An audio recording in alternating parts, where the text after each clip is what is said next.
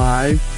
So thank you everybody for tuning back in. We're having another episode of Talking Heads. That's right, we're back with the critically acclaimed, award-winning show Talking Heads. We haven't done a Talking Heads interview. I think we're up for an Emmy, right? Yeah, we're up for an Emmy and a Tony. We're still waiting on the Oscar. Okay. Wow. We got the Grammy last year. We're really close to the EGOT, but we haven't done one of these interviews in quite some time, so we're just going to walk you through it really quickly. Right now we have Robert Harris, and he's going to talk about the writer's strike that's currently going on in Hollywood and how it's actually going to be affecting you and me and everyone that loves to watch TV or movies. So first up, I'm going to let Rob go ahead and introduce himself. What is going on? As Justin said, my whole government. My name is Robert Harris, but I actually go by Robert Xavier. So if you see me in the street, just call me Rob or Rob X. I'm currently what is called a nonlinear engineer, and I work for Postworks New York. It's a weird title for the job of I build the computers that editors work on, and I have, I'm a help desk for Avid. So that's the editing software that, is the industry standard. But we do Premiere jobs sometimes as well. But yeah, that's my current position and, where I'm at. Okay. So a proper intro before we get into the stories and the questions. As always, I'm Jay, Justin Ruiz. And I'm Jay, Jeremy Francois. And here is the Talking Heads. So, yes, sir. Robert Xavier Harris. Mm-hmm. Whole government. Full government. Full government. So how long have you been in the industry, first off? I actually started my position as, at the bottom during COVID. So I worked literally the week where, it was March 20th, and never forget the date. I worked a week and 3 days.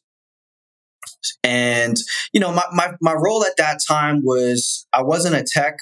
What I was doing was just basically like, whenever we would get assigned a room for the editors, like I would bring in the furniture, make sure the room is positioned well, put the couch, like they have certain requests that they want, like, oh, we want 2 lamps, or, we want a small couch and a bookcase. So my job would be to build the rooms. And then when COVID happened, we literally on the spot were like trying to figure out a way to have editors work from home. So that was kind of where it started. And I was on a truck delivering, all the furniture, like literally the Jarvis desks, going to the boroughs, like going to Brooklyn, going to Queens, and having to walk up these walk-ups with a heavy ass Jarvis desk. It was a nightmare. It wasn't fun. But at the time, I was just kind of excited about just being a part of the industry, like getting my first job and everything. So I was just moving real fast. So I got furloughed for a year. So I didn't work the whole year of 2021. And I was still really confident because I left a good impression with them, which, I was very adamant about doing. And they called me back for the same position. And again, at the end, I believe this was at the end of 22, they basically, like, they were understaffed because the COVID surged up again and a lot of people were out. So that's when I was like, I was the only one that didn't get COVID. So I started doing the tech jobs, and, I talked to my manager. I was like, hey, someone was leaving, a tech was leaving. So I took the opportunity and said, hey, I want to learn this job. Would you take a chance on me? And, let me start off as a tech and just let me train as I go. And, they trusted me enough to give me a shot. So I've been a tech, I think, going on 2 years now, or it's a year and some change. 2 years sounds like too much, but I can't really like these past couple of years have just been, they all mesh together. So I don't even know what is what anymore. So yeah, so it's been interesting because this whole writer strike thing is interesting because of coming off of COVID, and it feels like we went through that, and the model of a lot of things has changed, of the way that post production goes, and how people work remotely, and the different programs that we use for them remotely. Is my grandfather, and then now we're going into this kind of thing, and I'll just get right into it. Unless you want to ask me any more questions, I'll just kind of. No, I mean, if you want, I guess we could dive into it. We know that, this writer strike has been pretty much a long time coming. Last one we saw, I think, was in 08, 09. It lasted a year, and that was the year of like some of the worst TV and movies we've ever seen. Most notable, Heroes. We had the gas year for Community. That was another really big one that like literally poked fun at the fact that there was no writers. There was a Marvel movie that was made during that time too that ended up sucking. If you were talking about 08, 09, I can't really say, because all those movies. Are you talking about like Marvel in general, not like Marvel Studios? Yeah, just Marvel in general. I can't even tell you. But anyway, regardless. It was an X-Men. Yeah, maybe. So in that time, it was a black hole for cinema and movies, and it's been building ever since because there hasn't been any significant change since then. Now, with COVID and all these other things that have happened, the economy of the U.S., pretty much being in the tank right now, inflation's at an all-time high. We aren't seeing enough, I guess, pay increases to kind of bridge that gap, especially when you get into the writers. And, there's a lot to be said. We've covered it on the Average Days podcast, but there's a lot to be said with royalties and how that's kind of cut up nowadays. It's not like sitcoms back in the 80s. Like, with the introduction of streaming, it's kind of really disrupted everything, and really, it's hit the writers kind of the hardest in their pockets because they're not making nearly as much as they would be, without the advent of streaming, forcing them to take on more projects and have kind of like a more volatile position as a writer. Now, with that, Rob, you can go ahead and get into like the background and like the stuff going on with the studio and all that. Yeah. So with my job specifically, and I believe this is across the board with Post, it's contracted, right? So it's usually per project. Yeah. So and you're saying this is not like with all post-production in general is what you mean, right? Yeah. Yes. From my experience, what I believe, like, I think there are a lot of in-house things that happen, but for the most part, there's a lot of different pieces of a project that could end up in different places. There could be finishing might get done at one place, where audio might get done at another place, and editing could get done, in a totally different place. It's a lot like real estate, where the rates, because they're renting out space with equipment for a significant amount of time, whatever. So that gives you kind of the model of what my kind of experience is with projects individually. So with everything at first, when it was being said that it was coming, and we were kind of trying to prepare for it, it was like, all right, this is about to happen. So you can't really, from my point of view, like, there's nothing that I could do in my position that could like prepare or, it's all about the sales, they have to make sure they get projects and land projects. So that entails relationships with producers and things of that nature. So you're pretty much there for the ride. You're just waiting for these things to come in. That's not, exactly. Which, essentially and I just want to start by saying, I believe that the writers deserve what they're asking for, and I'm not against anything. What they're trying. What I will say is I do have my theories and opinions about the industry as a whole that's affecting the writers, and just the whole everything that's going on, which I'll say for the end. We could just kind of talk, but specifically, it came to a point where it was like, okay, because they can't, everything that's currently in production or that's going to go into production has to halt. That significantly just drains everybody, because it's affecting, now at this point, it's affecting a lot of people across, various different companies, all these different places. And that's kind of where the model of where my job, it's not ideal, because it's a private company. So it's like, if we're not getting work, nobody gets paid, what I'm saying? Nobody gets paid, and there's nothing we could do. So, in that regard, it is a little frustrating, because it's like, man, like I said, I went through COVID, and when it seemed like, okay, what are we going to do? The whole model got changed and catered to that situation.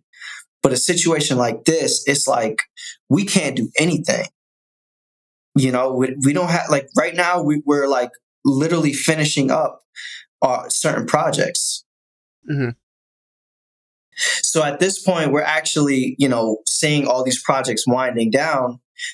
And once these are done, reality TV is the only thing that's keeping us kind of afloat right now, because we have a very significant contract with Viacom. So, they have a high turnover rate of reality TV shows that luckily we get to work with.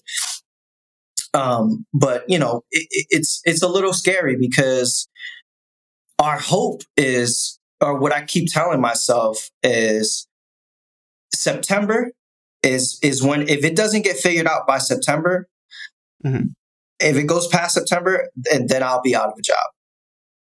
Oh, really? So it's like that? Yeah. It's that significant? Yes, 100%. 100%. Because we're not taking on, we have no new revenue after all these projects end. So, it's a little scary. And what I was saying, before, it's like with COVID, it was like, okay, the situation happened, we adjusted, and then things were able to keep going. Because we have to be in solidarity with the writers, no one could work, nobody could do anything. So that causes significant delays. It causes a lot of just, like across the board, everything right now with that industry is not looking great. But for the little guy, you know what I'm saying? We're the ones that's kind of hurting, which is unfortunate, because, at the end of the day, and this is kind of, again, my own interpretation of everything as a whole. Actors cannot continue to make the type of money that they're making to do these types of jobs and to do these types of movies. Because what's happening is, we have seen across, all these, a few years now, we're in 2023. We have seen a lot of flops in the theaters, and it goes back to the experience. You know what I mean? Like, the theater is not the same. People don't look at a movie theater the same way that they were, and who knows what would have happened if COVID wasn't a thing. But, as a whole, I was watching a Cronenberg film the other day, a History of Violence, right? And it's a great movie, and I'm like, wow, this is an awesome movie. And I'm not sure what year it came out, but I couldn't help but to think to myself, right? How could they have advertised this movie? 2005, just to let you know. So in 2005, right? Think about the marketing from that time. How were they able to say, okay, this is what the movie's about. and we're going to convince people to go see it, aside from maybe the actors that were in it, the director. But it's not one of those films where it's like going to be like, oh my gosh, I got to go see this movie. So how do you translate that to today? And how do you set realistic expectations to match the logistics for all the money that goes into these productions? Because you're not getting it off of star power alone. You know, now you have controversy and publicity, you know, like they say, bad publicity could always help. But, you know, even now today, which we're seeing with a certain film, is still not good enough to bring it to that goal or that amount of money that they need to say, okay, this is a success. Yeah. It's just not happening. Yeah. So now you bring it down to a scale with the writers, and it's like, okay, we got to pay them for today, for tomorrow, for a year from now, for 10 years. You know what I'm saying? So it's like the whole conversation streaming in the music industry is not, it's terrible. Mm-hmm. You know what I'm saying? So now you're talking about that's for one person. So now you're talking about a team of people, of having to pay them royalties, and it's just not sustainable if you're paying actors, you know, millions of dollars to just be in this project, you know? And, you know, I just feel like the structure of, you know, of Hollywood and film and TV needs a whole revamp. It needs a whole, you know, it's going to get bad before it can get better. You know what I mean? Yeah. So yeah, that's where I'm at, you know, with this. I was going to say, you mentioned the music industry. It's funny you said that, because I saw something the other day. I don't know if I sent it to you, Justin, but, you know, back in the day when we hear like dope top 10 music song pieces, we think of like Phil Collins, right? He's not a pretty, exactly. He's not a pretty face, but nowadays you need to have a pretty face, be it boy or girl, or man or woman, whatever, to sell that thing. It's also like a visual or sex appeal or whatever. There was another, like, I'm butchering the entire video that I saw, but it showed this guy, and the guy basically joked like how this guy looks like a sexual predator, but his music is fire. So imagine that guy or someone that looked like a sexual predator now made this dope piece, and he wouldn't be able to sell that. There was another thing that I saw where it's this guy who's like world famous violinist. He did a social experiment. He played his own original piece, which is worth money, in a subway station. I don't know if it was New York. I saw this, yeah. And then I was just like, wow, like no one paid attention. He made, I think, $30 for the day. And it's funny because it goes to show like all these, again, actors, writers, just entire structure, minus like the rich people, they're not being looked at, you know? And you mentioned his History of Violence, the other Viggo Morrison movie that I really like, Eastern Promises, which was 2 years after that. Like movies like that, I can't remember trailers like that. And he doesn't have the star power of like he has star power, especially around the Lord of the Rings time. But when you hear Viggo Morrison, it's like, oh, I would like to see that movie, but it's not the same, because it's like if he does a movie now, it's like, is it a Marvel movie? Is it a DC movie? If I saw Viggo Morrison's name attached to a project, it would probably make me not want to go see that movie. Why do you say that? Because I think he's so, like, in the zeitgeist, right? Yes.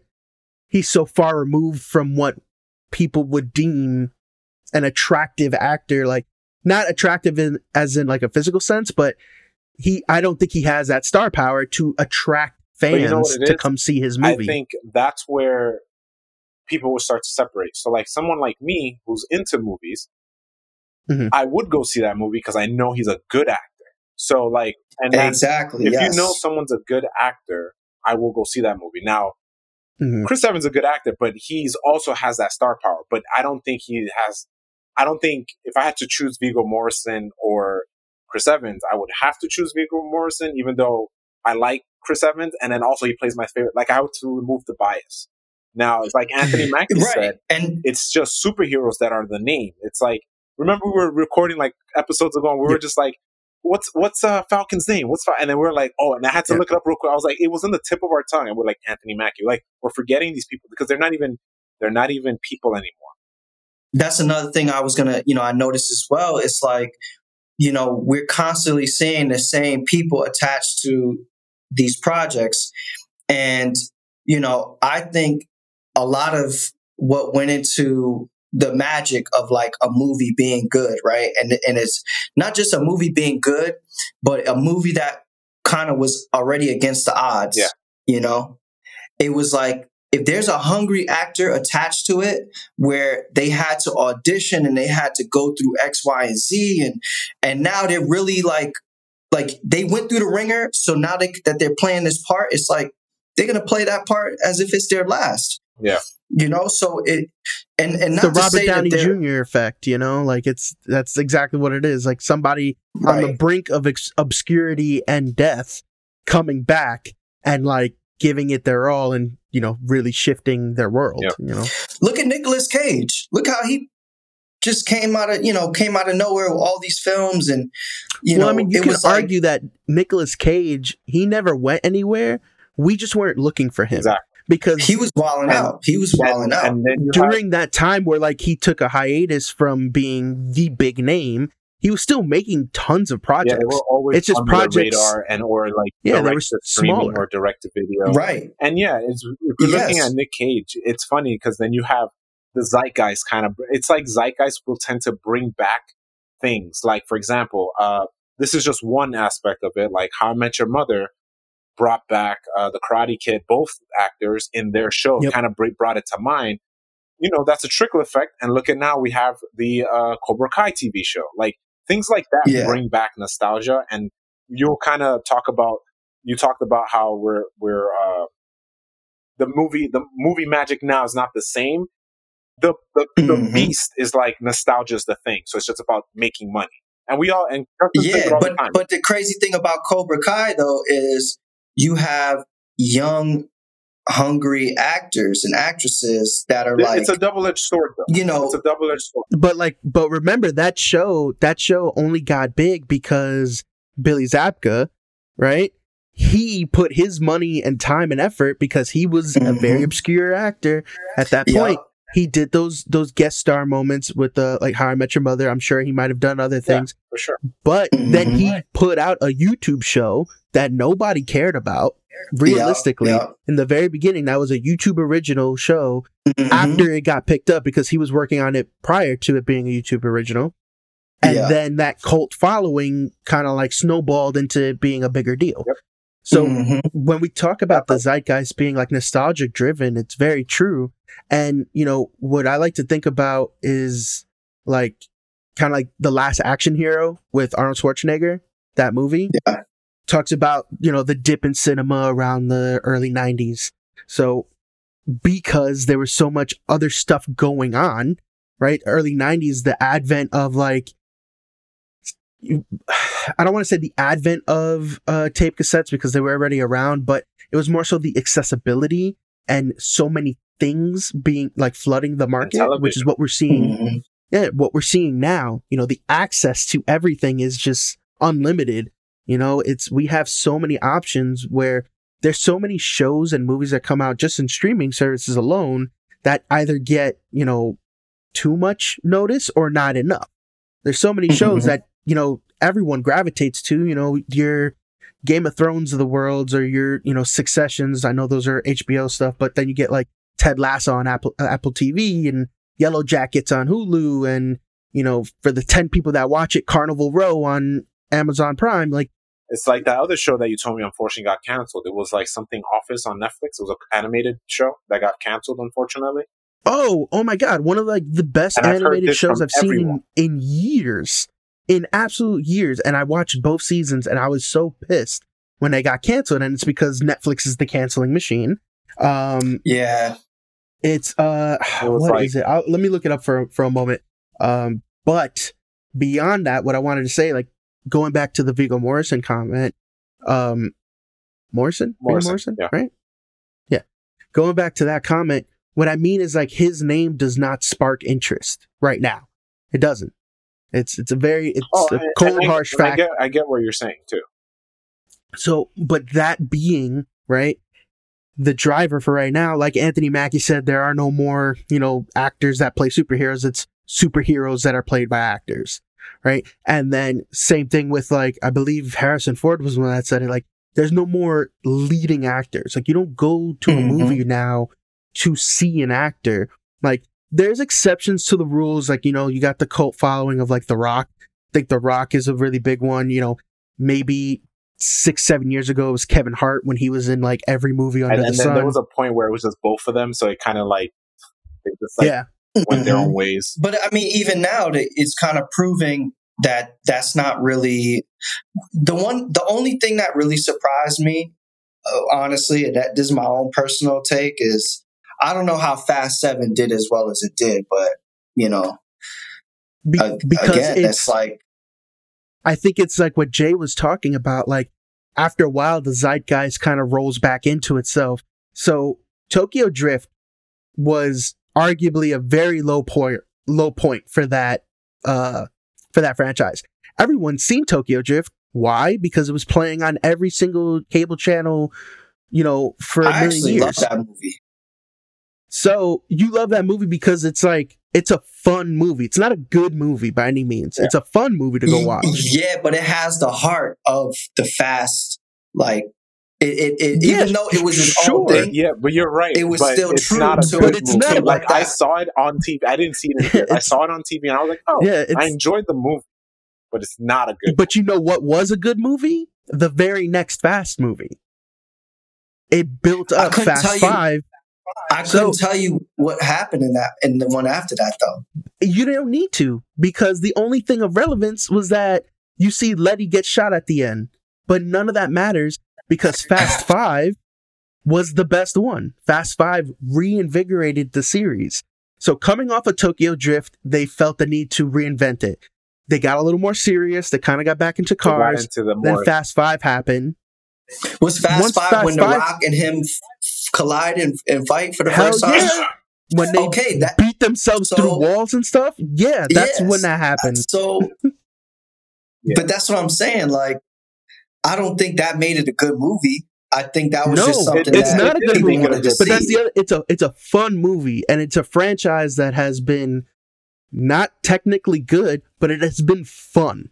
And now it has the franchise has the power to bring in other actors like, Brie Larson, Jason Momoa, Jason Statham. They bring them in and the people that like them, and they make fun movies too. Like Jason Statham, like, was Transporter a good movie? No. Was it super fun? Hell yeah.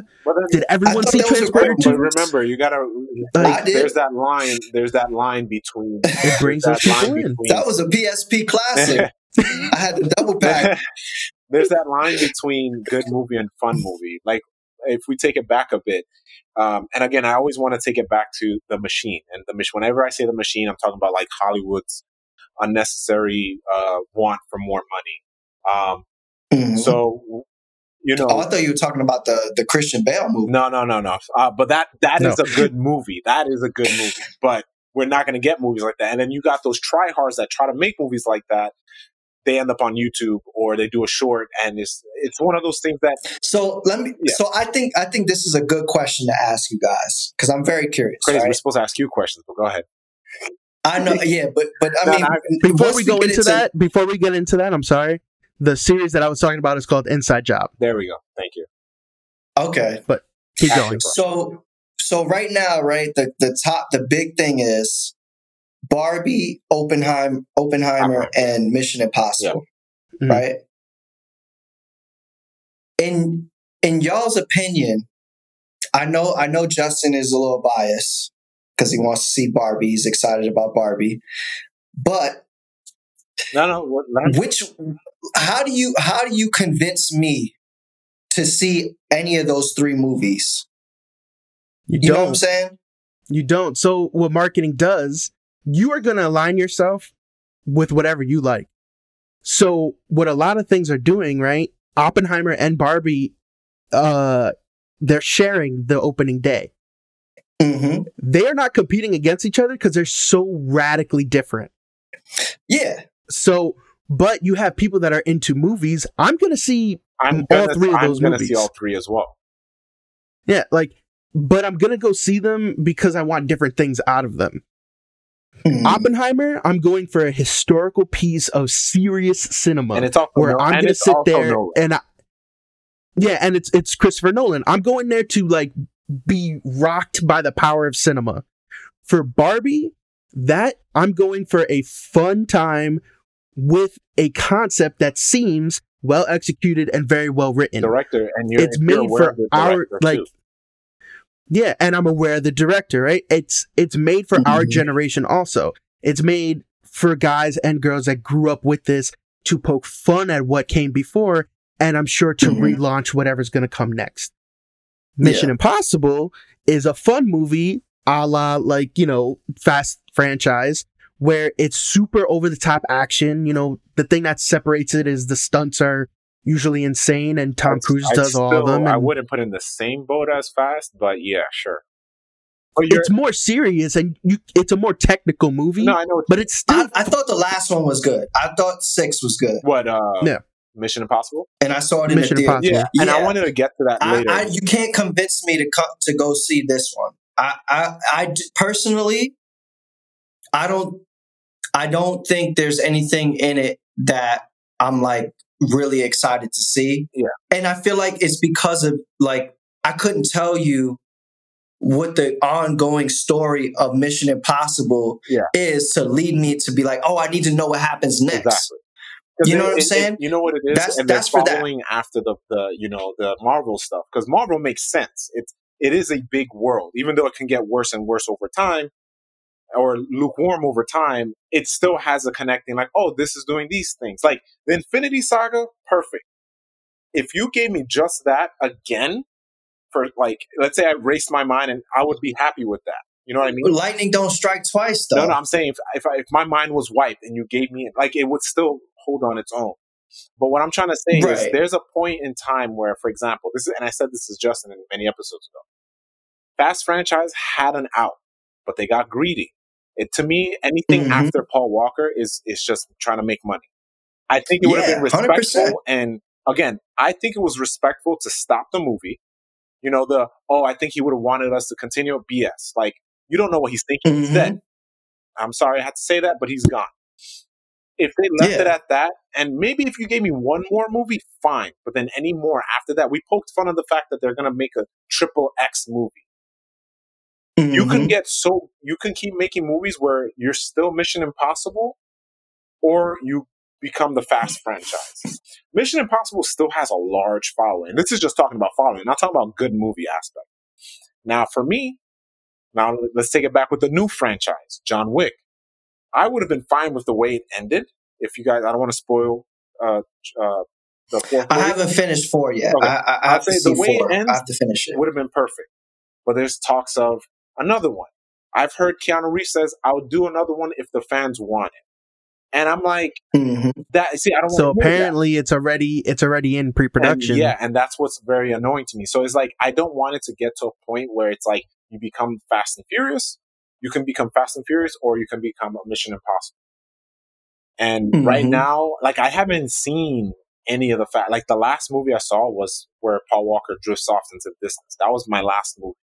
Didn't see Hobbs and Shaw. And I was like, whatever. The moment you got The Rock pushing a nuclear weapon, I know it's fictional, but like, come on. And I know it's just and it just seems like these movies are personal, you know, and it's not fan service.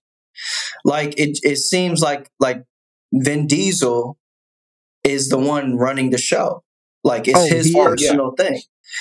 And it comes off as a little disingenuous. He's just exactly. So I wouldn't use the word personal. I would say he's the one running the show, as you said. Like but like he's projecting his own. He's projecting his own like you know, and I think this goes across the board for why a lot of people have issues with certain franchises and certain stories, adaptations, right? Like there's probably, and not even probably, there is people that like writers, right? That probably say, this is what we think is how the story should go. And then there's the producers, which is probably like a Vin Diesel, that's saying, well, why don't we do this? And then they have to agree with what he's saying. He's that's and the then you maker. have a totally different, now you have a totally different story. 100%. You know, and I think that's what happens with Marvel. I think it's what happened with Sony. I think that there's somebody in the room that's saying, I think we should do it like this. And they have to agree with that person to keep their job, pretty much. Absolutely. That's when the suits get their hands in on it, right? We talk about this all the time. It's not, I don't think it's always a suit. You know what I mean? No, yes, it's just the person, it's the person that holds those titles. Because that's what we mean specifically with Vin Diesel, he did that in the last Flash movie. He made Justin Long? Justin Lee. Long is the actor. Justin Lee. He made him, Justin Long's the actor. He made Justin Lee quit on purpose.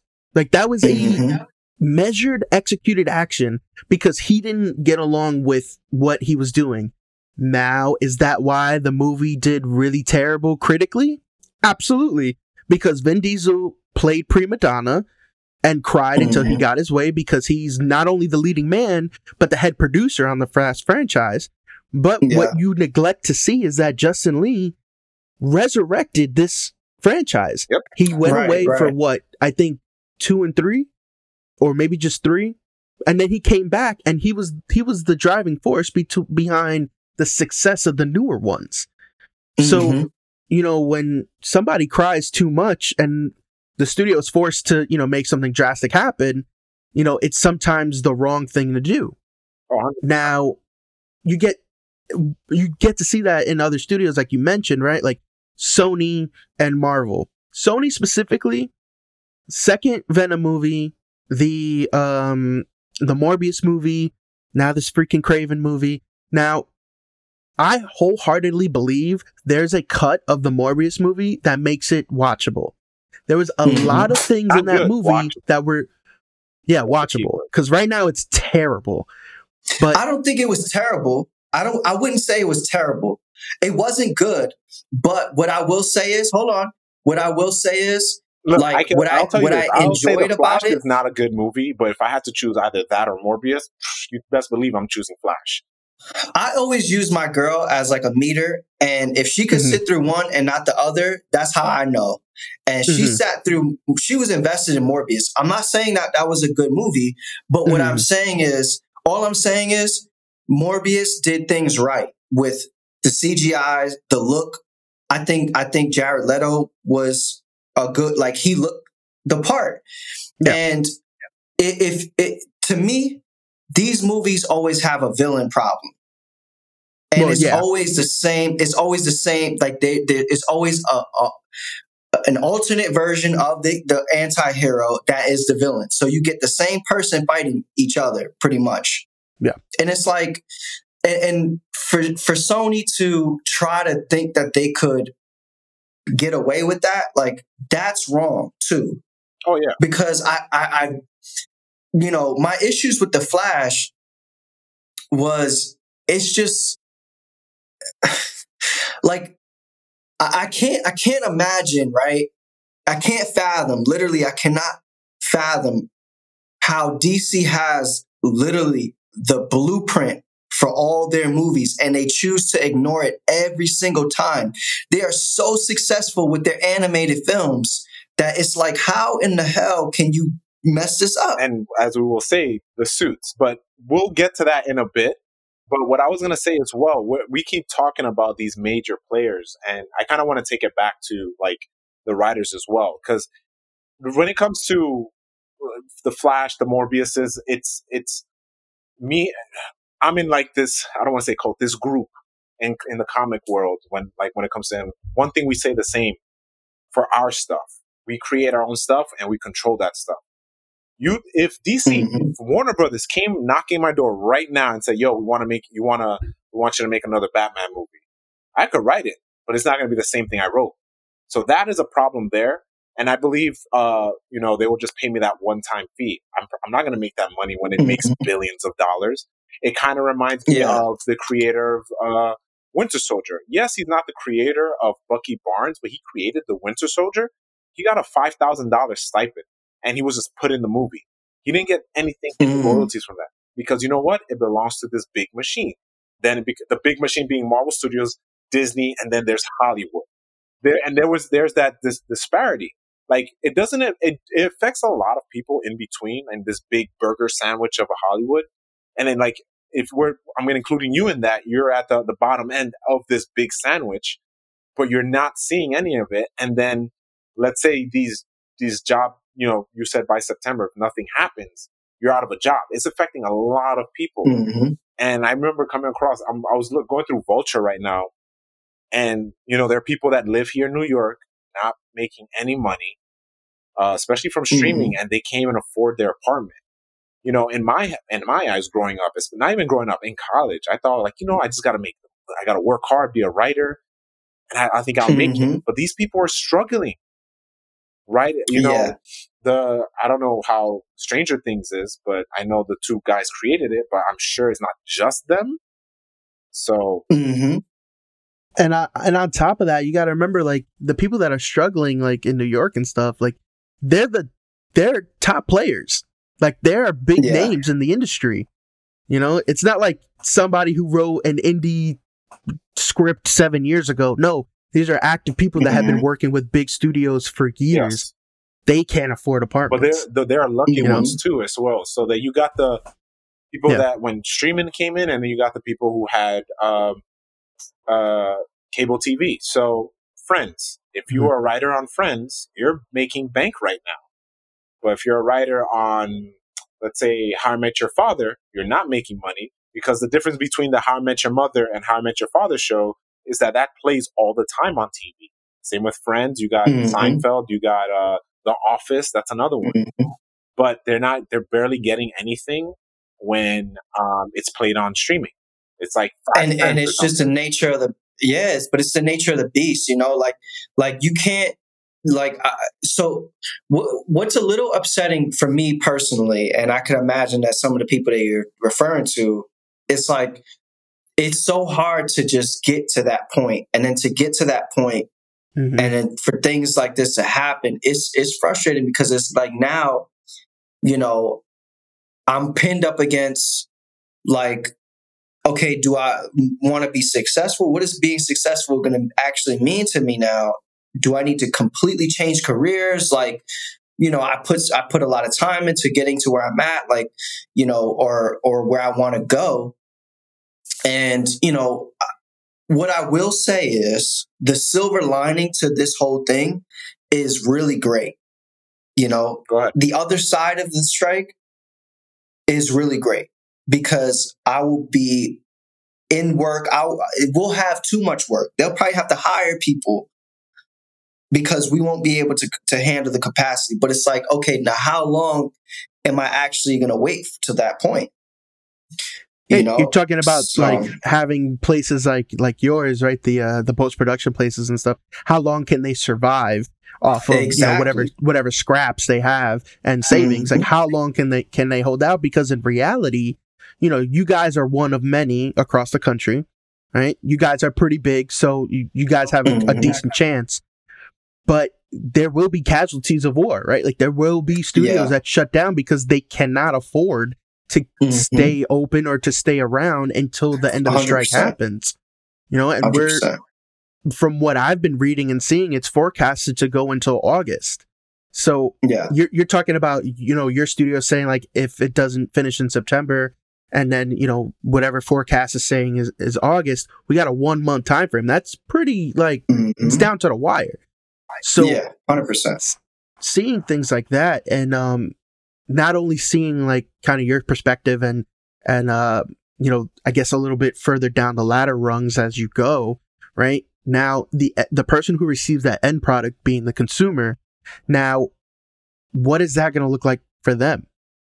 So the next year of content that people are going to be consuming, they can reference the 2008, 2009 writer's strike. it will be terrible. Like, there will be things that are not good. Now, I guess you can kind of call it a, bittersweet thing, because since there are so many options nowadays, like, there will, like, statistically speaking, there will be something for you to watch. But, like, there's so many things that can happen with consumers. And we were talking about the zeitgeist, how, like, the nostalgia machine's very real. And, I guess the social media landscape really are the things that kind of tell you what you can't miss. So where's that trajectory going to go? So, this is in this next, 8 months to a year, you got this crapshoot of what's going to be the next thing and what are people going to, lock into? Well, what I will say is personally, I think there's this so far of this year, I feel like has been some of the best shows that I've seen. Like, so I think there's enough content where, like, I can give you a recommendation right now that I'm sure you guys haven't seen. And you'll be able to start that whenever you start that. But I think it's just more of, for us, it's going to be like, oh, well, there might be a gap in things. But in reality, it's hard to actually really perceive, because now the way I'm looking at it, right? Let's say Anthony Mackie, right? For example, if they were filming Captain America and they had to stop, and now they're prolonging it, right? That whatever that contract is going to overlap into whatever next project he had. Yep. So now they're going to have to decide, okay, do we keep Anthony Mackie or do we replace him? Like, he's going to be doing Marvel until this time. So, like, that whole star power thing, that's when you run it now is running into it's actually going to run into a problem, because you can't, there's only one person. Yeah. Yeah. So how do you get around, okay, well, we needed, this person for this production, but now that, Marvel is a contract beast. Like, you can't just say, oh, well, I had to go film this whole other project. Like, so I can't imagine how it's going to mess up their money and their schedules.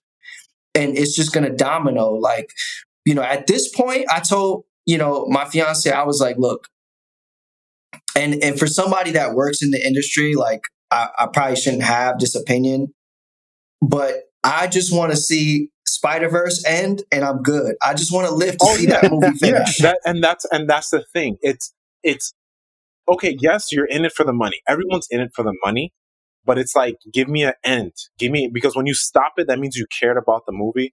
A lot of people will be like, I wish I want more, but it's like, you can't keep giving people more, because we got it with Marvel, but then it's like, I think we're doing a little too much. Like, I think there's a couple testing grounds. Like, for example, Moon Knight doesn't really connect whatsoever. Like, there are probably things that I don't see any connections, like any hard facts, like, oh, it connects to the Iron Man world. I always find this argument funny and entertaining, because a lot of people like to argue that this current phase of Marvel is whack, right? But they forget how they got to Infinity War and Endgame. It wasn't like the movies were just hitting. There were a lot of unsuccessful movies before they started getting good. And that's what I'm trying to say. Like, I'm trying to say, like, Moon Knight can stand on its own. Like, for example, I don't like Moon Knight. I don't think it's great. I don't like it. But what I can commend it is that it holds its own. Like, it'd be like, it doesn't rely on the Marvel machine. There's another show. What If? It relies on itself. Obviously, you need to know other stuff, but it still relies on itself. It's stuff like that. And I had another point to make, but it's just wild that, like, again, we're getting all these things. Oh, and we spoke about a few episodes ago, the nostalgia machine. Disney is like head honcho when it comes to that. I wish we had the 90s car. Like, I miss the 2D animation. I love 3D, like the computer generated. The live action is I miss the Air Buds. Like, I give me the Mighty Ducks. But you know what? The only thing that so my advice to people that seek that type of content, right, is the good thing about the time that we live in now is there's somebody like you that has made that exactly what you're looking for. You just got to find them. Oh yeah, 100%. You know what I'm saying? And that's the, I feel like it sucks because, the way that everything is kind of like working right now, it's like, brick and mortar is done, but brick and mortar is where you get that good service. You get that personal experience. You get that, warm and fuzzy feeling. So I have a question for you. Yeah. How do you feel with this writer strike going on? There's a lot of stuff behind the scenes when it comes to, you mentioned it earlier with technology. How do you feel about AI? Like being part of this machine? I mean, look, what I could say about AI is, it's so far out of our control at this point that I can't even have my opinion is like, I can't even, what can I say? You know what I'm saying? Because we're so far along with it already where it was like, it's like so many of these things, it's like softly introduced and, Chat GPT went viral, but it was like, they probably already had things like that existed before Chat GPT became a more, accessible household or viral thing. Yeah. Oh, yeah. So it's like, to think that they're not going to use it is naive. Yeah, I can share. Yeah, and my response to your answer is I agree in the sense that I can sit here and bitch and moan all day and be like, I hope they don't use it, but they are. Now my problem is they are. It's kind of like the quote unquote like robots are going to take over our jobs. Speaking, if you're looking at the McDonald's aspect, like we already got kiosks in there. All I have to do is walk in, go to the kiosk, and order my food. One person or two people behind the counter just got to give me my food. We don't even have to talk. Which again, we're becoming autonomous. Yeah, we're just becoming autonomous with that. I'm all for the fact that you use Chat GPT and or the AI for whatever the term may be. If you use the AI for creating shows, but then it's like what happens is, you got 8 people in a room that used to write these great TV shows back, The Wire, classics. Now it's down to 3 or 2 with a robot. So my idea, and this is like my mental fantasy on how things work, is, you got the head honcho hitting 3 buttons and saying, create a show that blah, blah, blah, this and that. It gives you this generic story, and then basically these writers, and I'm assuming they have to be good at their job. You can't just have anyone. Have to be able to edit, make this work, make it flow, and make it make sense. Because AI doesn't make sense all the time. Sometimes they produce gold, but it's like, no, it doesn't. So I get it, because like I would like to work really hard to get to a point where I could work with a robot, because then that means my work is valued, because then that at this point you're not a writer, you're an editor for a robot, because it's not naturally your idea. You know what I mean? So the problem, and this gets into like the philosophical stuff, and I'm not in the room with these negotiations, but it's like, who owns the rights to these ideas? Does the robot? Does the person who edited it? Or does the company? There's a lot of moving factors here. Look, again, I think the word here is naive, right? You can't be naive to anything at this point. Yes. Because just as you're saying what you're saying about it, right? There's another person that's already working with it or working against it, that they will still be successful. You just have to find ways of being successful in what you do. Yeah. And I think the issue is, if you're going to talk about background stuff, you're going to talk about things that we don't even know about, there's likely, not all these writers could be the top writers. Right. Now it's more competitive, which, it's like every industry is going to go through its changes. Everything in our lives are going to go through its changes. And it's up to a person to ask themselves, okay, well, how bad do I want to be a part of this? Or how bad, not everybody can look at things like that with that type of lens. Yeah. And, I just believe that, what's unfortunate about this situation is I don't want to say too much, but I just feel as if some people could see something like this and they could be deflated and they could just be defeated. Yep. And that's how you could see businesses and certain things start to just fall. It's funny you say that. And succumb to something like that. I'll let Justin say what he needs to say. I'll come back to that. So one thing that I want to bring up, and it kind of encompasses like the last 3 points that we've been talking about here. So AI being used in shows and stuff, movies, it's already happening whether we like it or not, right? The intro to Secret Invasion was done completely by an art AI generator. Unfortunately. One of the most viral things going around right now is the AI generated Family Guy that's streaming on Twitch. It's 3D models of Family Guy, and they're creating episodes in real time. Sometimes it's funny, sometimes it's, really crazy. It's gotten in trouble for I believe racial slurs and stuff because it's super unedited and unfiltered. It's just pulling ideas. So that's another thing that's happening. On top of stuff like when we talk about AI, we have to talk about the real thing of creating multiples of one person. Spoke about it with the whole Anthony Mackie thing. He's only one person for now. Because if we can bring back Paul Walker from the dead and just have his brother, as a body double and CG his face for the next Fast movie, now we're getting into murkier territories of who owns what, like you were saying before. Mm-hmm. Now, there's so many applications. Basically exhuming a body, we own this. Yeah. Do we own Paul Walker or do we own the body? It gets into it basically becomes Blade Runner. Yes, and it's unfortunately it could be a thing of the estate. Paul Walker's estate is in charge of his likeness and all that. Same thing with Michael Jackson, any dead celebrity. They keep putting out music because the estate is allowing it to happen because of things that were never finished. So, with that being said, right, we are living in a time before that all becomes a reality. Yeah. Now, with that being said, we were talking about Disney for a moment a couple seconds ago.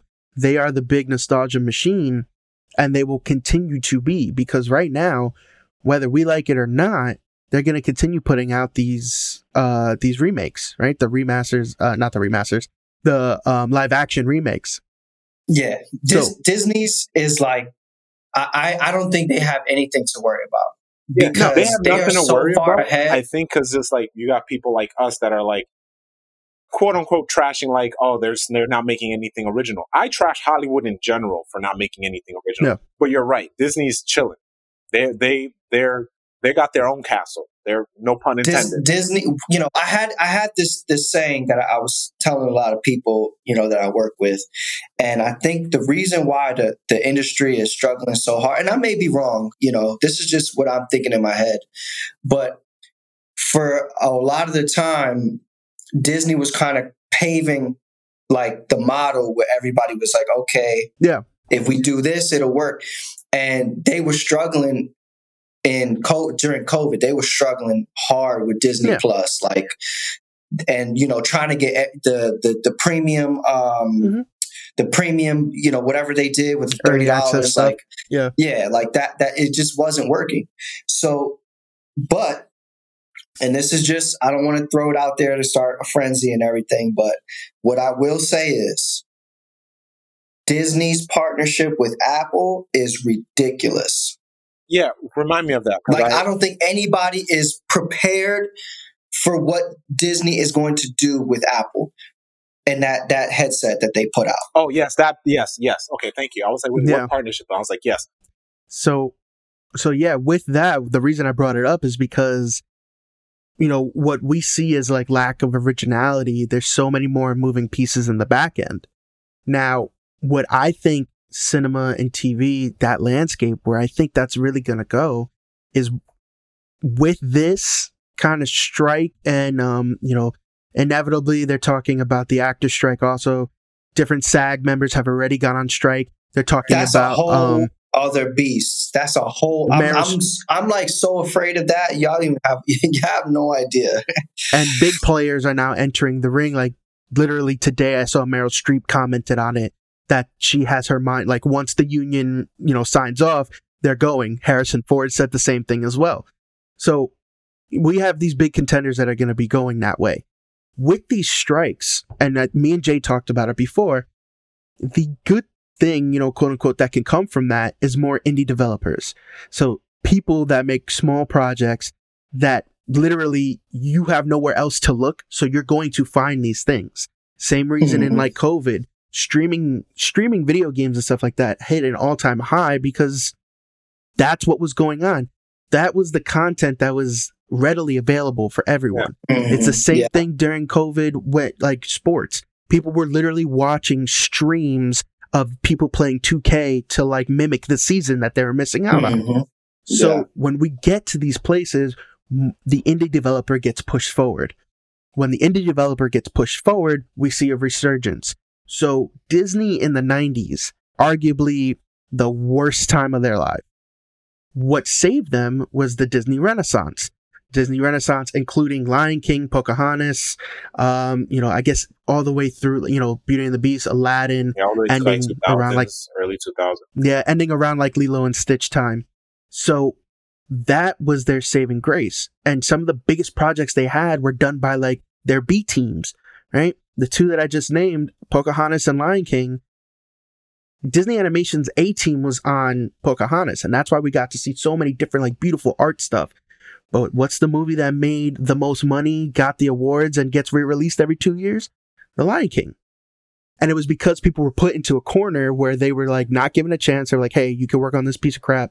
We don't really care about it. So what did those hungry writers do? They made people care about this thing to the point where they couldn't escape it. Elton John thought that his career was done when he got asked to do this, and he wrote the soundtrack for The Lion King. And guess what? He won like 3 awards and made a buttload of money. Same thing with someone like Phil Collins that we spoke about. When you get pushed into a corner and you think you're done, that is when sometimes, the best work can come out of you. So right now, this strike could lead to something so much more. It could lead to more opportunities. It could lead to more second chances that we can't even conceive just yet. Yeah. Yeah, I agree with that 100%. But then there's also like the attention of like the public is so bizarre at this point in our lives. Yes, that is true. Like right now, the Grimace Shake is trending. And you have all these people creating these videos. Like McDonald's could have never predicted that this would have happened. Now they probably have seen so much sales from this shake because people are literally just going by the shake and then creating a demonic ass video of them drinking the shake. It's the dumbest thing ever because all it is like a purple shake. And if you've seen it, it is one of the laziest things you could imagine. It's like just a purple shake with some sprinkles in it. And, what I don't understand is when it came out, a Game Boy Color game also dropped. Like they licensed a Game Boy Color game and made it. And that didn't even pick up that much traction. It's people like going crazy with these videos. That first video, and it's so funny because we'll never know who did the first one. It's like, but at the same time, it's like that type of stuff is like, I like it. It's funny. You can never predict it. It's funny. It's good stuff. But it's like it's here and then it's gone. Yeah, that's like that's the bittersweet thing about just people in general when it comes to these type of things because. Couple of things. Nowadays, people's attention span are short. So you got to make movie for just a 2-hour movie. You can't have your, what's the longest movie? Was it, not Citizen Kane. What's that? Gone with the Wind? You got the Gone with the Wind. 4 hours? The Titanics, the Avengers, and all the, 10 Commandments? Yeah, exactly. People don't have an attention span, but only people that do are people that like movies or like stories. They can sit through these things. The general public, for example, there are things that we know about the nerd culture, especially the superhero, what we opened up. We can be like, oh, that sucks, blah, blah, blah, this and that. normal viewers, they probably don't even know how Venom was created. But you know what? We got a Venom movie. And, and then you Mhm. got the nerds that are like, oh, that's not how Venom was created. It's like, no one cares because you are the minority when it comes to that. You're just trying to make a buck, But Justin, you said key things, and I just want to tack on two things. One, you said indie. Indie is always a thing, be it comic books or movies. Mhm. A24 is technically not an indie company, but they are Not anymore. but they still have the indie sheen. They will always have thing. They Mhm. will always keep that. Disney can never do that. Disney's too Nope. shiny to become that. Mhm. They I mean, look, I would argue that, like, I wonder what type of thought went into like the Disney Channel movies when they were like really, you know what I mean? Because I could watch a Disney Channel movie now and be like, damn, this is not like, 100%. because there are things that you watch back and you're But like, you know what it is? why did I think this was you good? said the key thing earlier in our recording is heart. It could be a bad movie, but it's heart. And honestly, I'd rather have something genuine and suck than something that was just Mhm. produced by a cookie cutter. The last maybe 5 years, and like think of like the Marvel movies, like they're starting to become stale because it's same thing doing the same thing. You got the villain effect. Like we got like how many villains that are really good out of the 20 plus movies? Like you could say a handful of villains that were really good. And I argue that, I don't know, a lot of people say Thanos is one of the greatest villains. I would say Loki and Killmonger to me were the top two that I can think of. I wouldn't put that, in my opinion, I wouldn't put that. He was a dope villain. Like, Let's talk realness. It's the Dark Elves from Thor: Dark you're World. such a Those troll. were the You're best such a villains troll. imaginable. I think But- Infinity War and Endgame was as good because of like I think the characters everyone- and how. Yeah, they just, I feel like they took a risk and they did something like you can't do twice. You know what I mean? Like they left us in shock and they were like, we were just like, whoa. And I strongly believe, I've been saying it, I think that James Gunn is going to turn up when he does what he does. Oh yeah, I have no problems with that. I just hope that he has the tools and the resources and he's allowed to do what he wants to do. Oh, yeah. Because he the thing about James Gunn, which I give him credit for, aside from I enjoy his movies, is his consistency. And he's not only consistent, but his methods are proven to work. Oh yeah. Using practical effects as much as you can. Yep. He like pushing yourself and saying, okay, the style of the way that you're shooting, it's like he was able to take Guardians 3, right? And he didn't, it's like nobody is making the argument that Guardians 3 is a Marvel, like, oh, it was another Marvel movie. Yeah. And anybody that gets the opportunity to see the Guardians movies are going to be like, oh shit, like these are good. Like these are great movies because it doesn't feel like, it's jointed to something, exactly. You know what I'm saying? It still is, like you were making that argument earlier, it's a standalone thing. Yeah. But, ultimately it comes down to, I think the issue with a lot of these films, even Star Wars, like Star Wars is hurting bad too. Well, you mean as movies, not like the lower landscape. I mean, the TV shows have been doing great. I haven't seen Andor. I know it's really good. I haven't seen it. Andor's good. But Obi-Wan felt like a tease. Like it felt like, and what's funny, you really say that wanted. I would be on the same camp as you. And there was episodes ago, me and Justin were talking, and I shared with him that there's this guy that worked, and I'll bring it back to what we're talking about because I'm just nerding out right now. There's this guy that worked on Andor, was like, I'm gonna redo Obi-Wan with like you know who I'm talking about, right? So I know what I'm talking. They're making a film. Yeah, he teased the trailer of like what he's doing, and I was like, these things work. Like for just one scene, where spoilers for whoever's listening out there, when Vader fights Obi-Wan again, and it's too dark.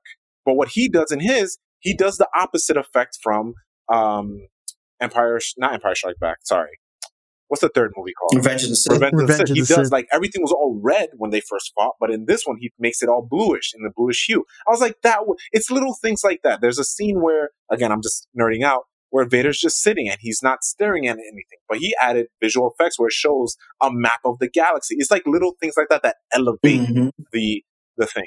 So I agree. It's with environmental Yeah, storytelling. Yes. You know? Yes, and that's what the issue was, where they did it in Mandalorian season 3, but it wasn't enough to like Mandalorian season 3 was. I don't want to say how I felt about it because I don't want to start talking about it. But what I liked about it was I liked how they showed.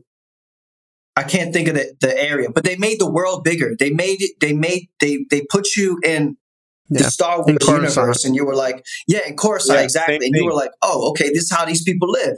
Yep. So my issue with Obi-Wan was, you could have shown Vader really hunting Jedi down. Yeah. And you could have shown him really out there and made the stakes feel even more like, whoa, this guy is. But they just kept it too grounded, where it was like, we're going to do this. And then, and my expectations were high because I felt like, I was going to get a Logan type thing, because Logan technically is a Western, and I thought I would get that with, technically Mandalorian is the Western, but I would have loved to see that in Obi-Wan. But I want to kind of take it back to what you said before with James Gunn. We're talking about an artist. Now, forget writers for a second. When it comes to the indie stuff or creating your own stuff, writers have full creative rights because these are like ideas that birth from the mind. Like the things that come from my head, I'm like flabbergasted. I come up with these and I put it on paper and then it becomes this thing. James Gunn, one of the things, and I've said it to Justin since college, WB had this large sandbox of DC characters. It's not like where Marvel Studios had to get their characters back one by one. Now they finally have everyone except Spider-Man. I keep saying that. I like to say WB because DC is not the problem. WB was the problem for the longest time. They went through a merger and they went through another merger. Now the guy on top was like, let's create a freaking DC studio because they never had one. And we got Safran and Gunn. I'm not, and I've said this many times, I'm not getting hyped until I see the product. When I see the trailer for Superman, I'm going to be like, okay, cool. But I won't get hyped until I see the end of the credits. And again, I have faith in James Gunn because he hasn't let me down. And then for people like you and me, we know James Gunn. But when you talk about DC movies, they're like, oh, they're never going to do well. They're never going to do well because all they know is DC versus Marvel. There's always that divisiveness. Yeah. I love everything. The thing I love about James Gunn is he's doing what Snyder was going to do, but because Suits didn't give him the opportunity, look how it just fell apart. So but I don't think Snyder's a good. I don't personally. I don't think Snyder's a good storyteller. And I'm not going to get into all that. I just mean when it comes to the structure of everything, because and I'm going back to the artist aspect of things. Be it writers or the artists, when you have someone trying to tell a story and then you got the Suits hand in there, Snyder was not meant to do. He was never meant to do that. But they're like, yo, we got to catch up to Marvel. So he's been given this thing that he was never meant to do. He tried to do it. People couldn't understand it. And with the Suits meddling in it, you got the fans, the people, the general public, just like, is garbage. And whose fault is that? It's not necessarily his fault. Granted, I didn't like him in the beginning, but then, it's looking at it retroactively. Like, I love Man of Steel. Like, Man of Steel was good to me in the beginning. Like, I loved it. Man of Steel was good. It was good. But then with BVS, it's not like, it was like, when I watched it, I was like, But then when it was a terrible story. But the thing is, I don't think it was terrible. And that's the thing. When I showed Justin never saw BVS until I showed you the Ultimate Cut. And I think you saw BVS later on. It's one of those things where it's like, it comes to what I mentioned before, the attention span. He shot all this whole movie, but they're like, yo, we can't put a 3-hour, 2-hour and change movie in here because we got to fill up seats. We got to get these runtimes. It's not, It's I it's just still thought Batman opinionated, was but really flawed. it's still opinionated, but it's just Yeah. like it's the suits. The key thing is the suits in meddling in, and that takes away the Yeah. art from the artist slash writer slash Yeah. director. Because what I found out recently, a lot of these directors from Marvel movies don't really get much of a say, even though they're technically Yeah. director, which I understand. Producers create the thing. You got the Feige's, but what I'm trying to say is, Yeah. for me, in my opinion, the suits are the problem. Yeah, I mean, Mhm. what we can agree on with all these points is that when one person is given the reins to tell a story, it's always going to be more cohesive than when multiple people have their opinions thrown into it, right? Yeah. Whether that be a James Gunn, a Taika Waititi, like we saw with Thor, or even Zack Snyder. Mhm. So all these things rocked in different ways because they weren't allowed to tell their version of their story. So, Yeah. and that comes down to directors, producers, writers, right? So Mhm. now wrapping it all together, we've talked about a lot, everything from, the culture of movies to this actual writer's Yeah. strike. Right Yeah. now, the actual writer's strike is continuing. Like we mentioned before, we have forecasts that ended around August. Companies like Rob's are hoping that it's done by September because they just can't hold on anymore. And of course, the consumer, we want to make sure that, we're not interrupted on watching stuff that we want to watch. So, yeah, and I just want to throw it out there. Like, when I say if it goes past September, like, that's not my company saying anything to me, or it's just more of like my own. It's your own fears. Perception, of like what's the landscape. Like I don't want it to sound like everybody's I don't know the full scope of it. I could just, from my own personal opinion and everything, like from the way things are going right now, if it does go past September, I just feel like things may get even tougher. So with all of that, we'll continue to keep an eye on the writer's strike and hopefully not the ensuing actor strike, but who knows? But we will keep an eye on that. We'll, fortunately we have Rob here that can kind of give us a finger on the pulse from the inside, from the production aspect. The man on the inside. Yeah, we got the man on the inside. So we will continue to keep everyone updated as this goes because this is affecting our show and our life too, right? We are consumers, but we also report on these things that happen. So I'm going to go ahead and wrap it up here. Thank you, Rob, for joining us today. Yes. Real quick, before you wrap it up, I want to do I want to end things on a lighter note. Two things.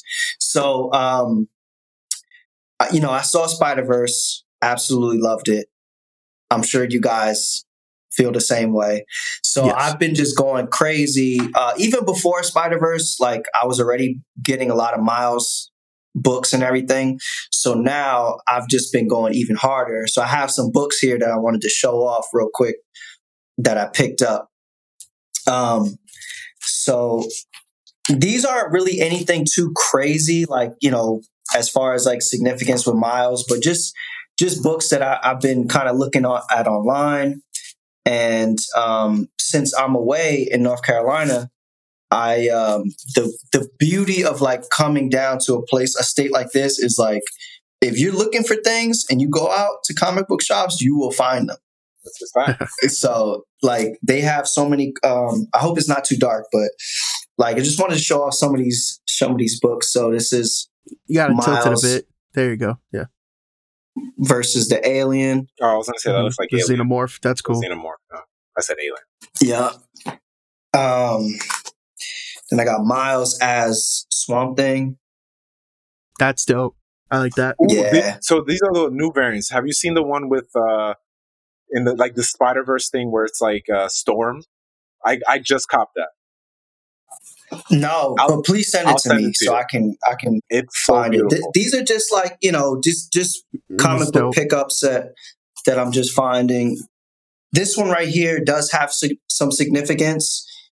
I believe it's either his second standalone story, but it was like a Halloween it says like Halloween extravaganza Is on that it. Brian Michael Bendis? So For those listening, that is a comic writer who is working for DC now. Well, he was Not also this the one. creator Yes, of because Miles.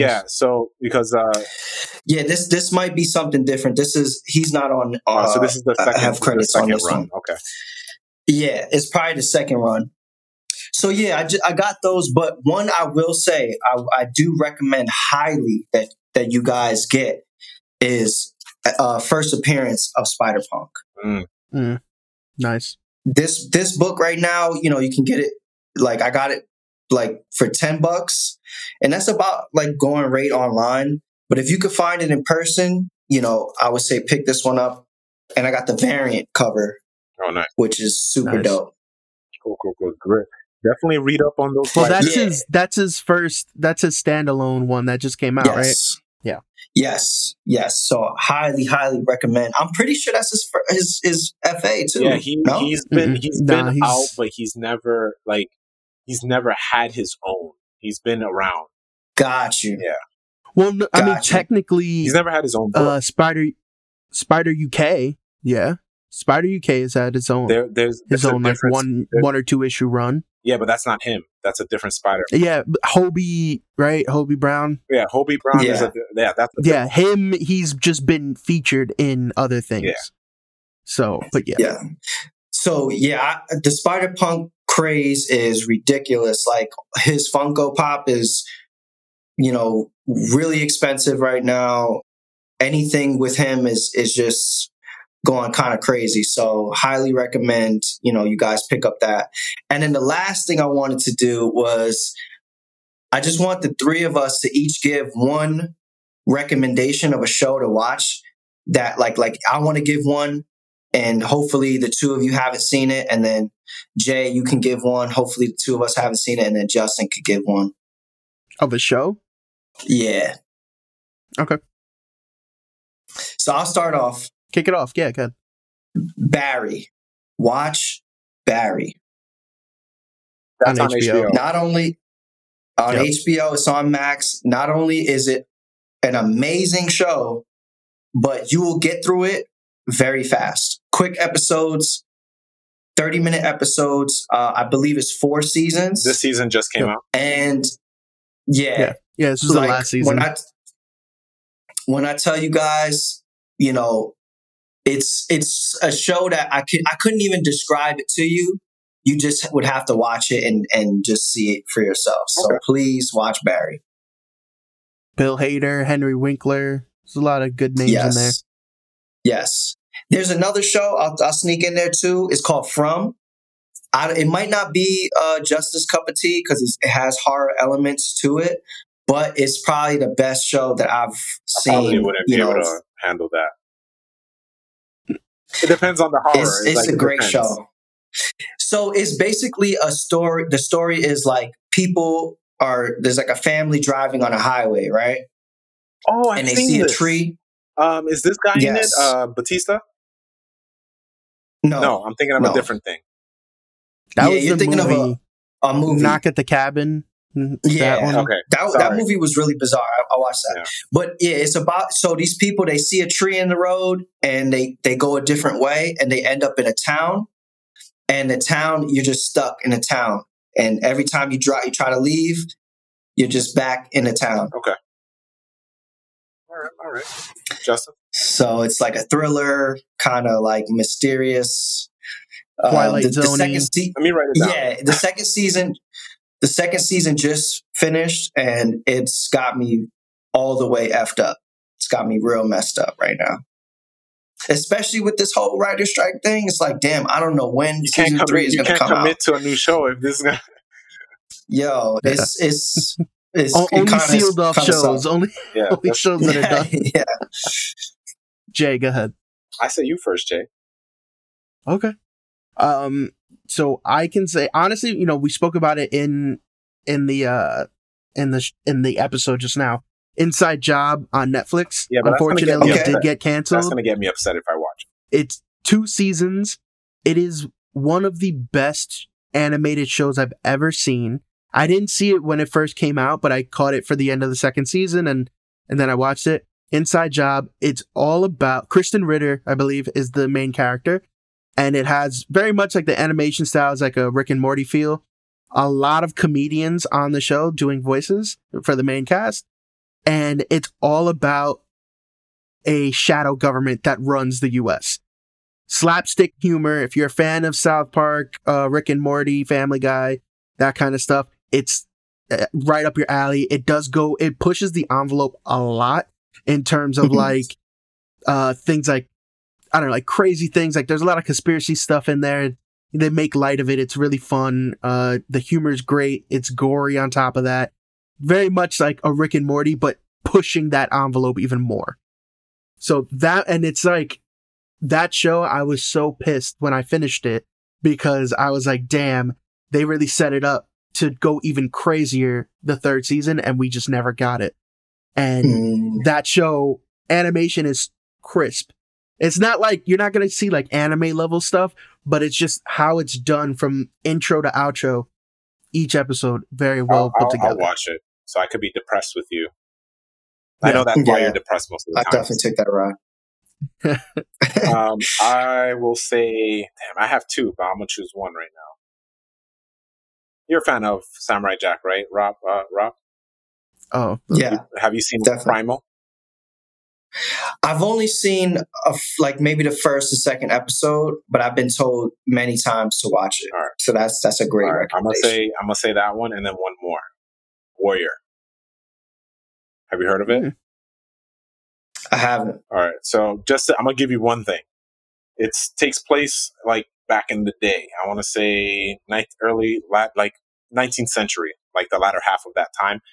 It's based off the writings of Bruce Lee. If you like Kung Fu, where can I watch it? On Max or HBO Max. Okay, cool. It was initially on Cinemax, but then I think at the time when they did their merger, they got into it. So it's available there. Nice. Warrior and Primal, which is two like synonymous name spellings. But anyway, those two shows. Season 3 just dropped recently. So. Cool. I've heard of Warrior, and I didn't even know that you watch it. Yeah? Yeah, I've said it. I've seen 1 and 2. I'm going to rewatch season 1 and 2 because I've been waiting for season 3 for like a year and change. I feel like I've never heard you talk about this because I've heard about this show because it's Bruce Lee and I like Bruce Lee stuff. It was probably me. It might have been you. But like I said, with that, we're going to go ahead and wrap this up. Thank you, Rob, for coming in and dropping some insider knowledge on us. And we will catch you guys on the next episode of The Talking Heads whenever that comes out. So appreciate you guys. Thank you for having me. Thank you for coming. Of course. So signing off, as always, I'm Jay, Justin Ruiz. I'm Jay, Jeremy Francois. Oh, I'm Rob X. Peace. There you go. Bye, everyone.